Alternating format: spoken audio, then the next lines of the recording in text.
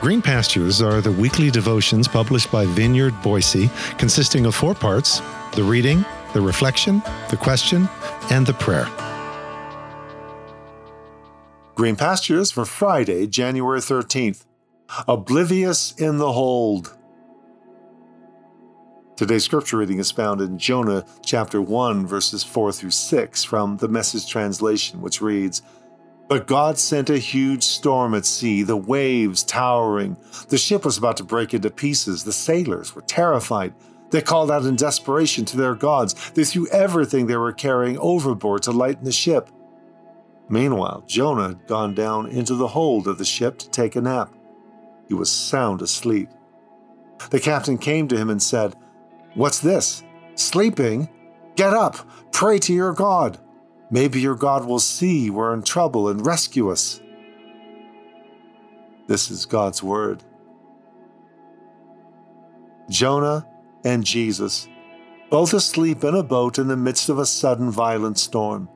Jesus in the stern on a pillow, Jonah in the hold in a hammock, I presume, since I'm pretty sure this was no luxury liner.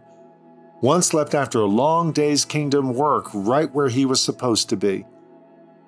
The other, perhaps sleeping for sorrow in headlong flight from where he was supposed to be. Both suddenly awakened by terrified shipmates, both directly involved in calming that raging sea, just in radically different ways.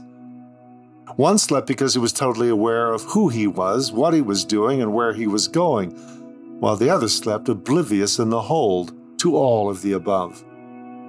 We often say that denial is not just a river in Egypt. No kidding.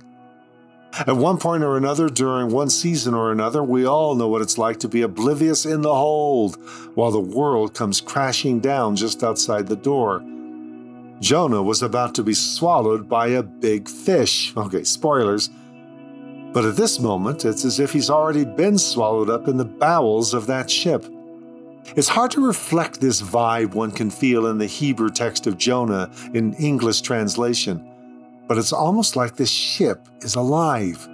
The Hebrew literally says that when the storm hits, the ship has a mind, as it were, to break up. And whereas English translations say Jonah was asleep in the hold or below deck, the Hebrew literally says in the sides of the ship, which instantly paints a picture of the wooden ribs on each side of the ship below.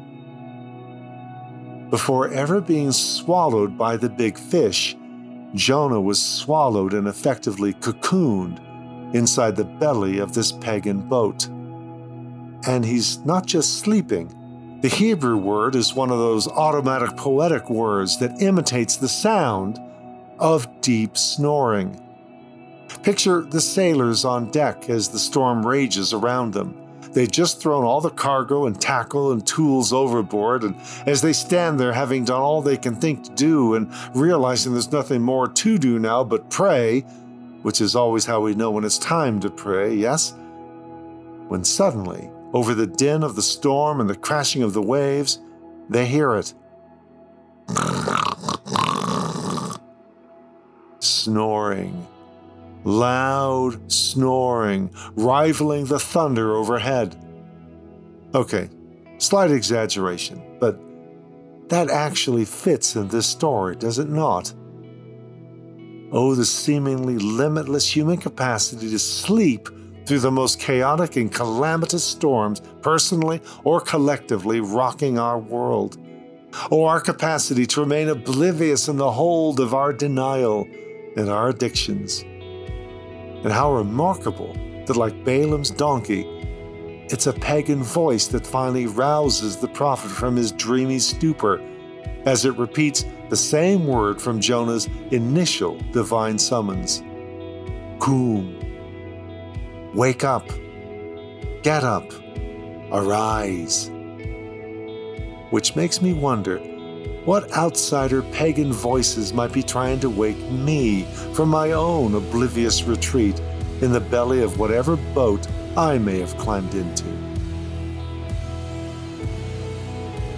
So as we pause for a moment of personal reflection and prayer, ponder, so how about it? What pagan outsider voices may indeed be trying to wake you up from your own denial, your own oblivious retreat, urging you to wake up and get moving.